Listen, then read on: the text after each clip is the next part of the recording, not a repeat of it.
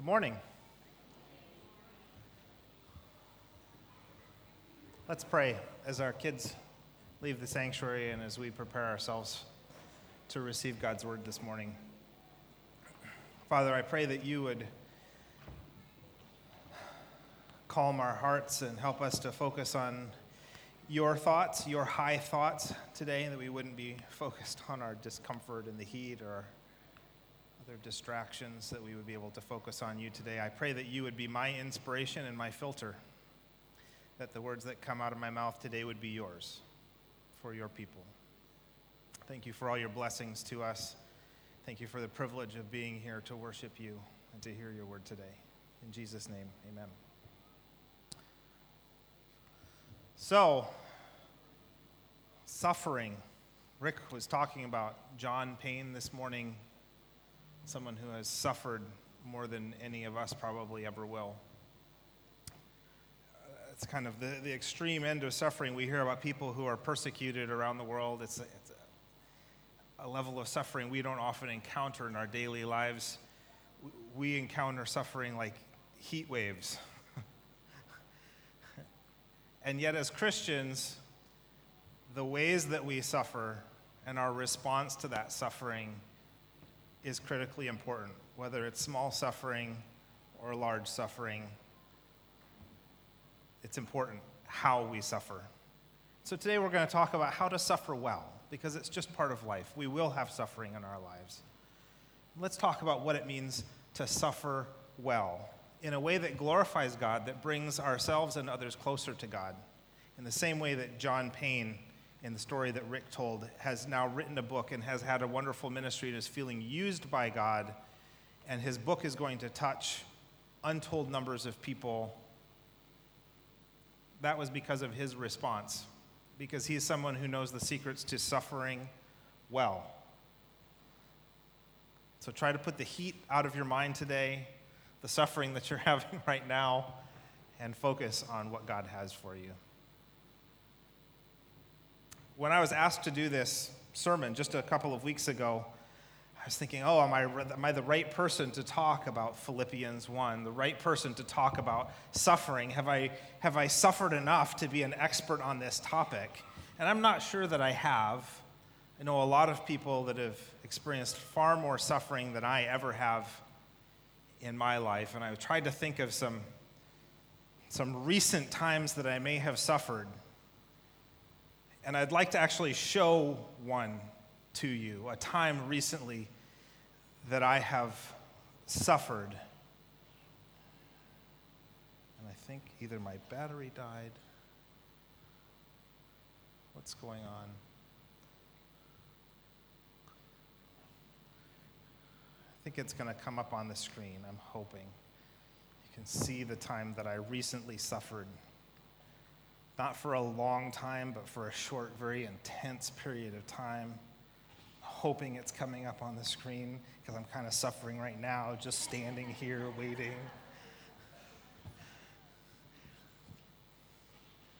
We had it all working beautifully beforehand. Best laid plans. So there's this thing in the United States called a county fair. Anybody ever been to a county fair in the United States?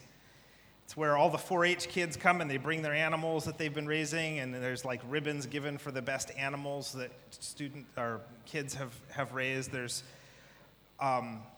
We went to a monster truck rally basically where they were doing like mud bog racing and stuff. It's really redneck. I don't know if you know that particular colloquial term. Sorry, Jason, I don't know if you know the translation for redneck, but it's like rural people. You know how country people are a little different. Well, county fairs are kind of where the different country people in the United States go. And they also have rides and games and really greasy food that's terrible for you, right? And yet it's sort of like a moth to the flame. You just have to go. And of course, when they have the rides, the kids just have to go. And there are these bars that say, kind of like at Disneyland or anything, if you said they're like, you have to be this high to go on the ride. And they have sort of this range where if you're below this, you can't go at all. If you're in this range, you can go, but only if, anybody know? Your parent accompanies you on the ride. Lana, were you gonna volunteer to be the parent? No. So I was the volunteer parent to go on the ride. And we went on a ride called the Scat. And that's what I'm hoping a video is gonna come out so you can just empathize with me a little bit. But it like tips, it goes around, and then you're on another little thing that's going around, and it starts tipping, and you're going around. And as I was into it 5 seconds, it's like, and I said, what have I done? What have I done taking my 8-year-old on this? I wasn't really worried about how he was feeling. I was just worried about how I was feeling at that moment. What have I done? How long is this going to last? I'm way too old for this sort of thing. These are all the thoughts that were going through my mind, and I was suffering intensely for, I think, about 2.5 minutes. Really, really bad, though. And I'd like to tell you a few things about that. Can we just go back to the slide so that I can just show a picture of it and keep going? Because I can't even get to what I want to tell them about it. Reboot the computer. Okay, computer's having trouble, so I'm going to go. You won't be able to see the slides, but at least I'll be able to remember what I was going to say next. Hopefully we'll get that video. But there are a few things that I want to tell you about my experience. Again, it was called the Scat.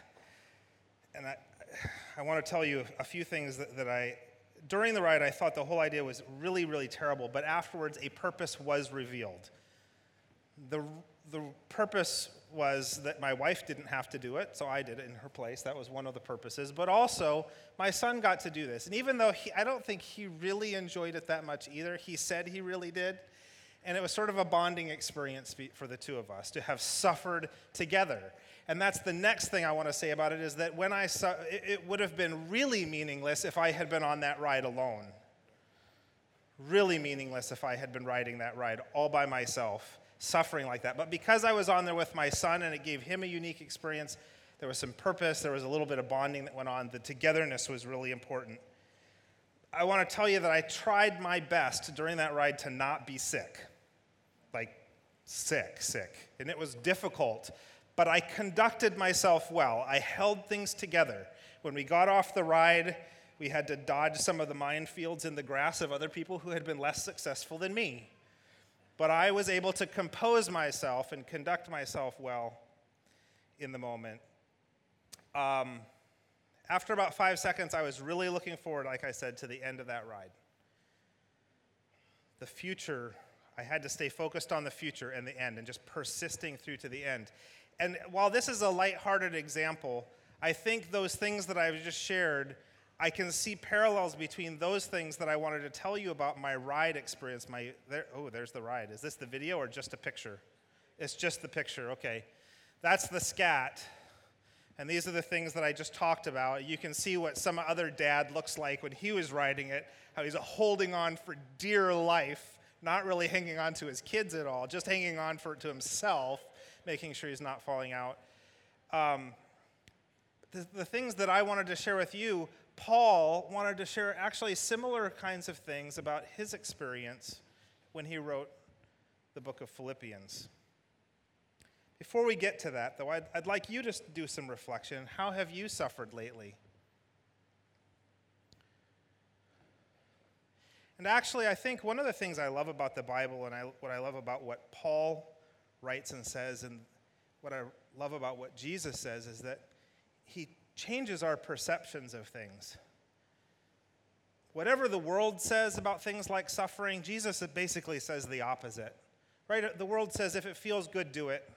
If it doesn't feel good, don't do it, right? There's all of these just sort of, and it seems very logical, the world's advice on things like suffering, but Jesus and Paul say something radically different. And I don't even think that the question, have you suffered lately, is the right one.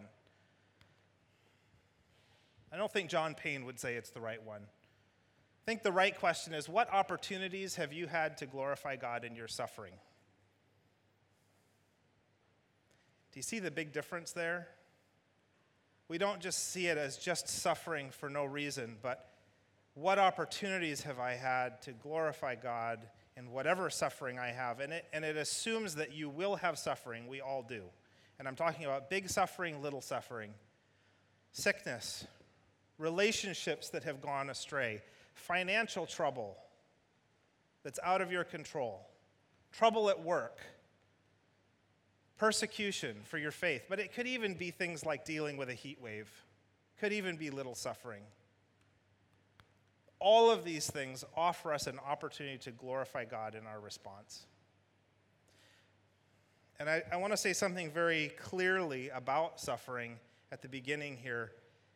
Sickness, relationships, finance, trouble at work, persecution, all these types of stuff, if we see those as opportunities, you can't see them simultaneously as opportunities and as punishment. Often we have the natural human responses when something bad happens to somebody.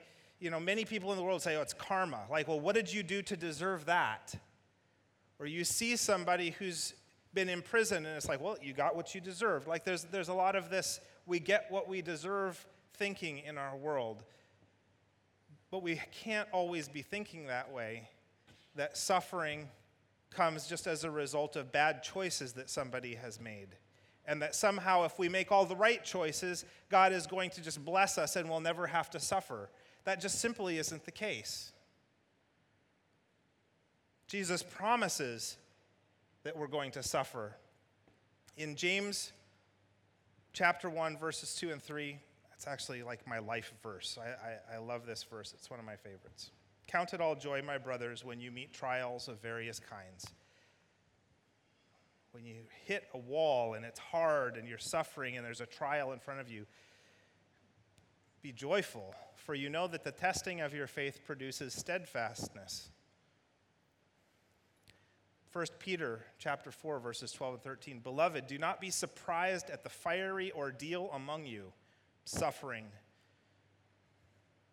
which comes upon you for your testing, as though some strange thing were happening to you. Don't be surprised as if it's strange, he's saying.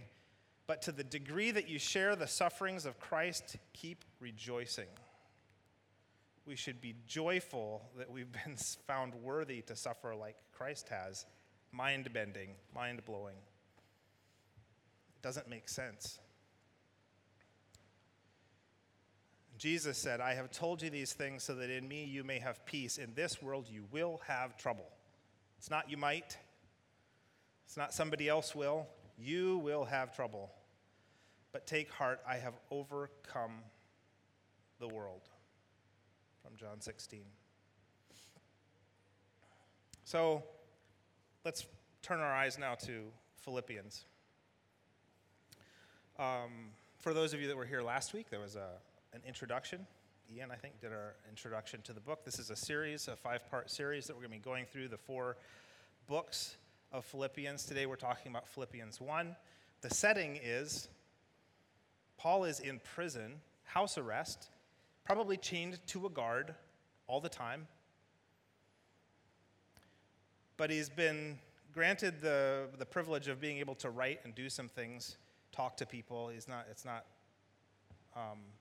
so restrictive that he can't write letters. And so he's writing a letter while he's been in prison for a while. And he was writing to a group of Christians in a place called Philippi, where he had planted a church previously. And these were some Christians, a group of people that he dearly loved. It's clear if you look at the scriptures that he really wanted the best for them. As he wrote to them in verses 3 through 11, which is not really what I'm going to focus on today, that portion of this chapter. As you see what he writes, it's clear there's a strong bond, and he really wants the best for this group of people. He wrote to thank them, to give them news, partly about his own imprisonment, to encourage them to be unified, to be discerning, and in their difficult circumstances, to be joyful. Something that's so hard to do, but to be joyful in difficult circumstances. So we get to the first tip that I think Paul is sharing, because he talked a lot about his own suffering in that moment. And he didn't do it in saying, oh, it's terrible, pray for me, it's just so bad. No, he didn't have that attitude at all, even though he probably deserved to be able to have sort of that response, because by some accounts, he's been here in house arrest, chained to a guard, can't go outside for 2 years. This has been very restrictive for quite a while. But he actually found reasons to justify the suffering that he was going through. He sought God's purpose in his own suffering. And so the first thing he says about his suffering, almost in verses 12 and 13, he said that his imprisonment had made him somewhat famous. It's awesome. All the guards, the whole imperial guard knows about Christ now as a result of my suffering. Isn't that awesome?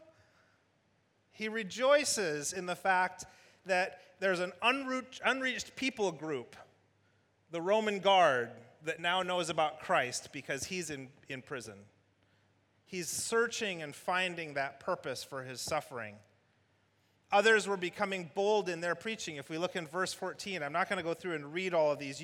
I would encourage you to be looking at that if you have a phone or a scripture with you. But he says others were becoming bold in their preaching because of his own suffering. It's like, well, if Paul can suffer like this, I can at least step out and proclaim the word boldly. Like, that's not that hard compared to being under house arrest for 2 years. And so people were responding to his imprisonment with boldness, more purpose for his suffering. Paul rejoiced that people were hearing about Christ because of his suffering, because of his imprisonment. It was advancing the gospel. In verse 18, he says that.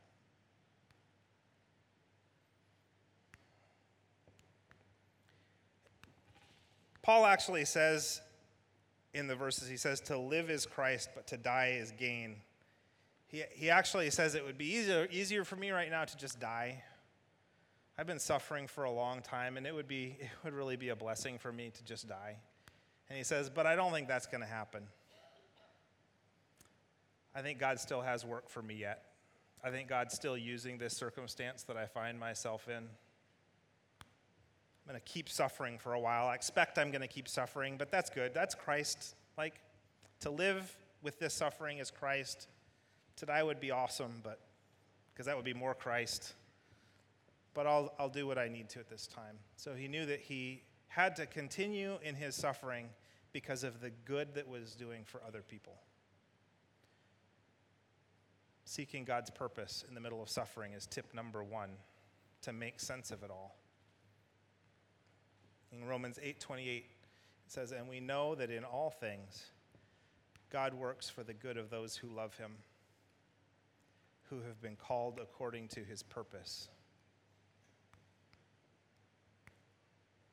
In all things, happy times, difficult times, in all things, God is working for those who love him.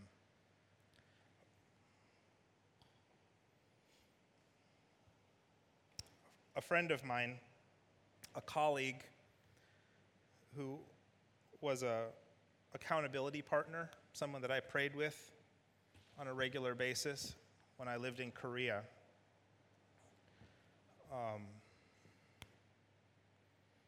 I won't give his name because I haven't told him that I'm sharing this, but I've shared it other times and asked his permission, and he said it was fine, but I'll just keep it anonymous for now. But he was in his mid-30s at the time, fell in love with a great Korean lady. They would go on mission trips together when they were engaged. They were also co-workers and had a ministry together.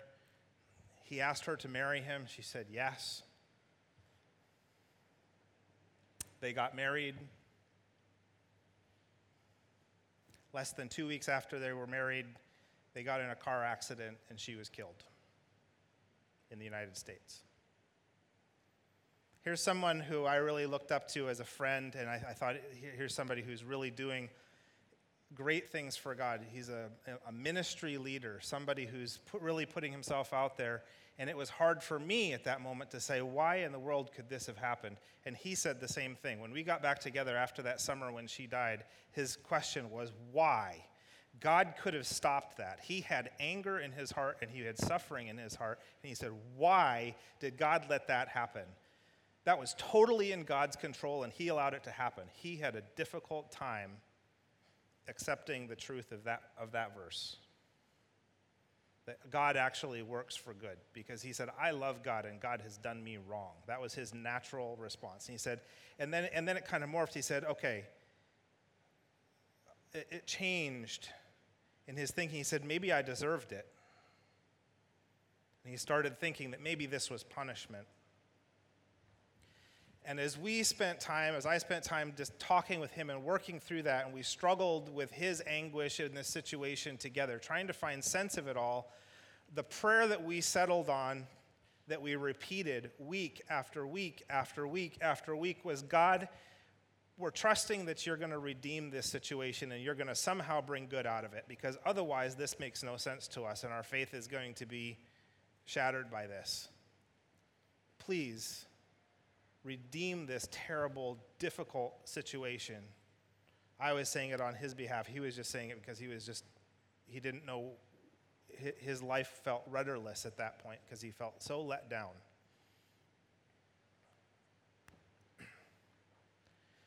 And it took a long time, but eventually we started getting glimpses of how God might actually use this. One of the ministry projects that they worked on was working with a very small, just starting up Christian orphanage in the Philippines. And the two of them had really enjoyed going and working there. And when it turned out that there was going to be a sizable insurance settlement from the accident, quite sizable, and he took all of that money and he donated it to that orphanage. It's a big facility now. And it rescues girls off the street who would otherwise get into prostitution and sex trafficking. And there are hundreds, if not thousands, of girls now who are saved from that kind of life. And that wouldn't have been able to happen without his wife having died and that money being available to do that. It doesn't take away the pain of the suffering, but it does help us to trust that this can actually happen. God can actually bring good things out of our suffering. Tip number 1 is to look for that.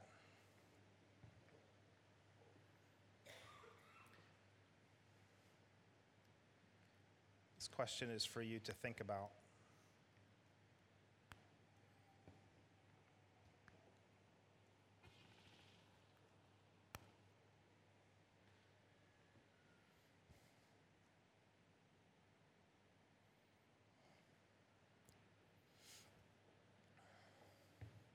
Tip number 2, I was on that ride with my son.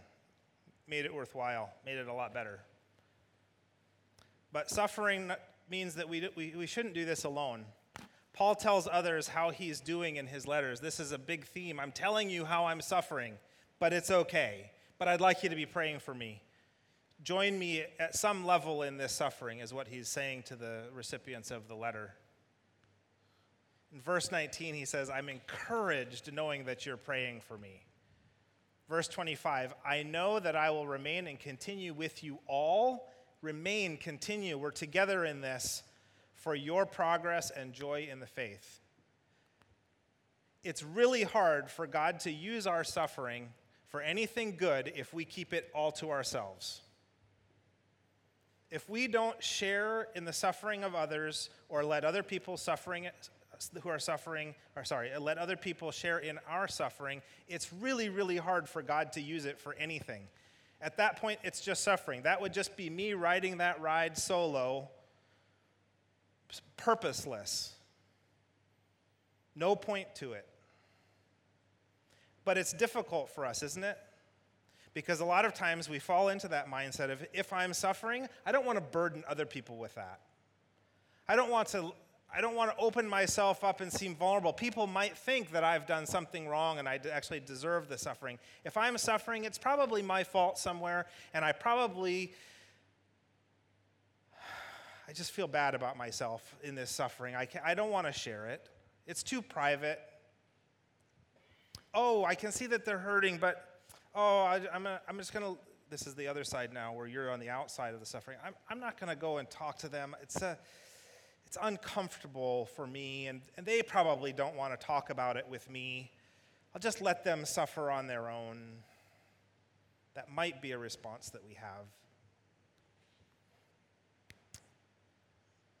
Paul says no.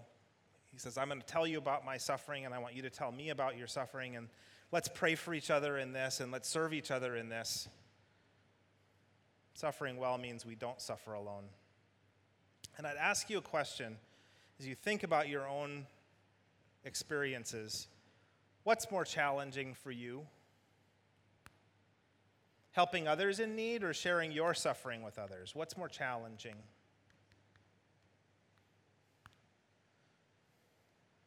Turn to a neighbor. Tell them, what's more challenging for you? Is it easier for you to engage in other people's suffering or to share your own with others? Go ahead.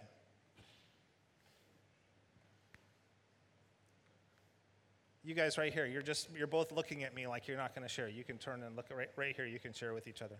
This is the teacher part of me saying you don't have a choice. You have to engage with this a little bit.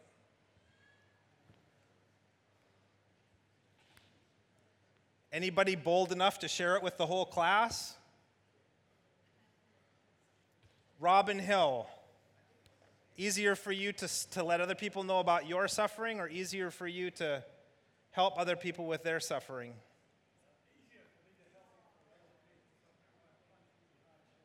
Why is that? It's hard to be exposed.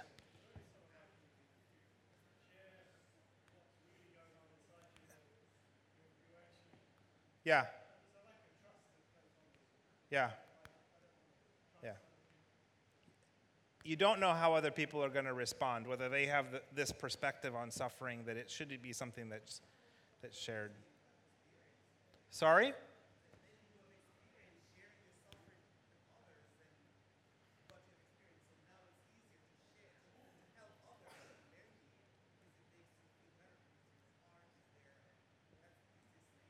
That's right. It gets easier with time. The more you have experience of sharing and have people pray for you and minister to you, and the more you help other people in their suffering, it gets easier. But that's why we're here, folks. That's why we're a church. If there's any reason to be together as a church, the reasons are to worship Christ together, because he says it's a good thing to do together, but it's also to serve each other in our suffering and to take care of each other and to advance the gospel as we serve each other. You will be known by your love. That's our calling, to be known by our love and the way that we serve each other. Tip number 3, suffering well means we conduct ourselves in a way that glorifies God in the middle of that suffering. In my cheesy little fair ride example, I was keeping it down. That was my right conduct in that moment. I wasn't losing control. I was under control enough that I conducted myself well. But the way we respond outwardly when we suffer is critical as Christians. If the world sees us getting pessimistic, if the world sees us becoming sinful, if the world sees us just throwing in the towel on this whole Christian thing and I'm just going to go and do whatever I well please, that's not a good witness. God can't really use that if that's our attitude, if that's our response to suffering. And it's not easy. Verse 20, it is my eager expectation and hope that I will not be at all ashamed, but that faith with full courage, now as always, Christ will be honored in my body, whether by life or by death. Paul is saying, I got to do this right. I can't behave in a way that I'm going to be ashamed of later. I've got to do this right. I've got to keep my mind in the game, and even though I'm suffering, I've got to see this as purposeful and meaningful and an opportunity. And he was hoping he could conduct himself that way. Phrases from verses 27 to 29. Only let your manner of life be worthy of the gospel of Christ. Don't be frightened by anything coming from your opponents. For it has been granted to you that for the sake of Christ you you should not only believe in him, but also suffer for his sake. Granted to you. That's like a gift. Can we keep our heads in that kind of mindset? Can we perceive our suffering as a gift from God, an opportunity that we have to conduct ourselves well in a way that makes all the people around us go, whoa, what's going on here? This is different. And then they're going to ask questions. Why is this different? And when they learn that it's because Jesus has overcome the world and so you can overcome this suffering, all of a sudden they go, whoa, Jesus. Maybe that's something I need to know about. And the gospel advances.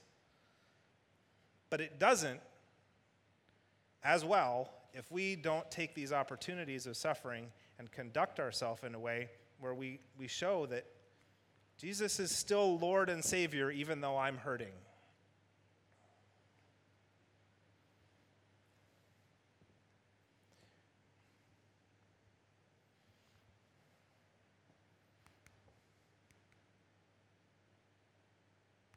Might not feel realistic, but it is. Christ says it is. He's got our back. It is realistic to behave joyfully while we're suffering. Tip 4, last one. Suffering well means our perspective is toward a better future. We're not just mired in this moment. When I was on that fair ride, I was thinking, it's going to end. It's going to end. Just a few days ago, I heard about a fair ride in Ohio. One of those same kinds of fair rides that's really stomach lurching, and the brakes failed, and it went on for over 15 minutes before they could turn it off. Kids were just bawling and sobbing and crying. Grown men were crying on this ride because they had that expectation of, the ending is just a couple of minutes away. I can do it. And then it just went on and on and on. You can look it up. This was a fair in Ohio. Just went on and on before they could engage some kind of emergency brake and finally shut it down. And they had the EMTs waiting, like all the emergency personnel waiting for people to come off. And people are like, would you ever ride that ride again? No, I would never do that again. But it's because they had anticipated an ending and it wasn't coming. But that's what we need to do. We need to say, as long as this lasts, God, I need to persist through to the end of this suffering. And I know that a better future is coming. It might not even be in this life. But I trust that there's a better future out there. Paul writes in verses 21, 22, 23, 24, "For to me, to live is Christ, and to die is gain." He's thinking out there in the future focus. "If I am to live in the flesh, that means fruitful labor for me, yet which I shall choose, I cannot tell, whether to die or to keep persisting. I am hard-pressed between the two. My desire is to depart and be with Christ, for that is far better." He says, I'm ready to go.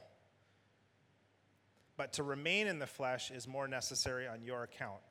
But he knows that at some point, all this suffering will end. He will be in the presence of his Savior. It'll all be worth it. Future focus. In Philippians 3:20, I'm skipping ahead a couple of chapters just to make a point, but our citizenship is in heaven, and from it we await a Savior, the Lord Jesus Christ. Do we conduct ourselves knowing that we are just visitors here and that our true citizenship is in heaven? Is that the way we go through life? Is that our mindset every day? We're just guests. The future is out there, our future citizenship in heaven.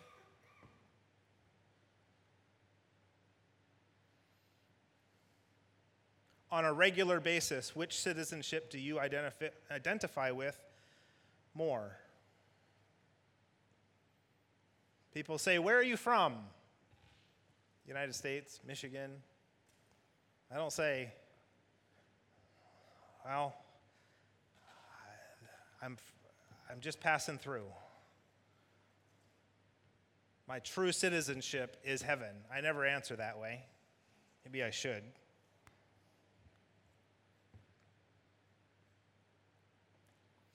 George MacDonald said, "The Son of Man suffered unto death, not that men might not suffer," not to remove suffering from our lives, but that their sufferings might be like his. Did Christ suffer for a purpose? Big yes or no. Did Christ suffer for a purpose? Yes. The purpose was to save all of us. That's the gospel. We can engage in that redeeming work of Christ as we suffer. Our suffering allows us to engage in the advancement of the gospel. We need to see purpose in it. Our suffering can be like his because of what he did.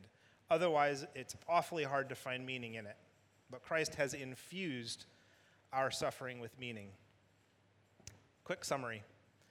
Philippians 1, tips for suffering well. I've shortened them. This is the one to take a picture of. Tip 1, seek purpose in your suffering. Pray. Get God's perspective on it. Tip 2, don't suffer alone, suffer together. Share. Engage in the suffering of others in the church and outside, and be willing to share your suffering with others. The gospel advances only if we suffer and share. Tip 3, our conduct matters when we suffer. Pray for that strength to be joyful, to have that perspective, to share a joyful perspective that Christ is still in control, even though I'm suffering. Tip 4, focus on the future. Wait, things do get better. If we can do those things, Christ can use our suffering and redeem it, bring about some purpose. Let's pray together.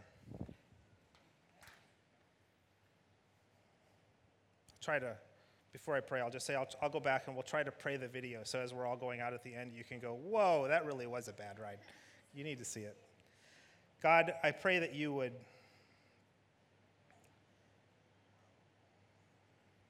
renew our minds, rid us of those patterns of thinking that the world all around us has that make it hard for us to see the truth, the reality of life. Suffering is part of life. And God, I pray that you would help us to embrace it. Whether it's dealing with heat and responding to that, or whether it's dealing with the death of a child, or sickness, or wrongful imprisonment, whatever that is, God, we have opportunities to show that you make a difference in our lives when we suffer. And I pray that you would help us to see that. Help us to make sense of it. God, build our church as we suffer together for your glory and for your sake. Thank you for granting us the opportunities to suffer for the advancement of the gospel. Thank you for infusing our lives with purpose. In Jesus' name, amen.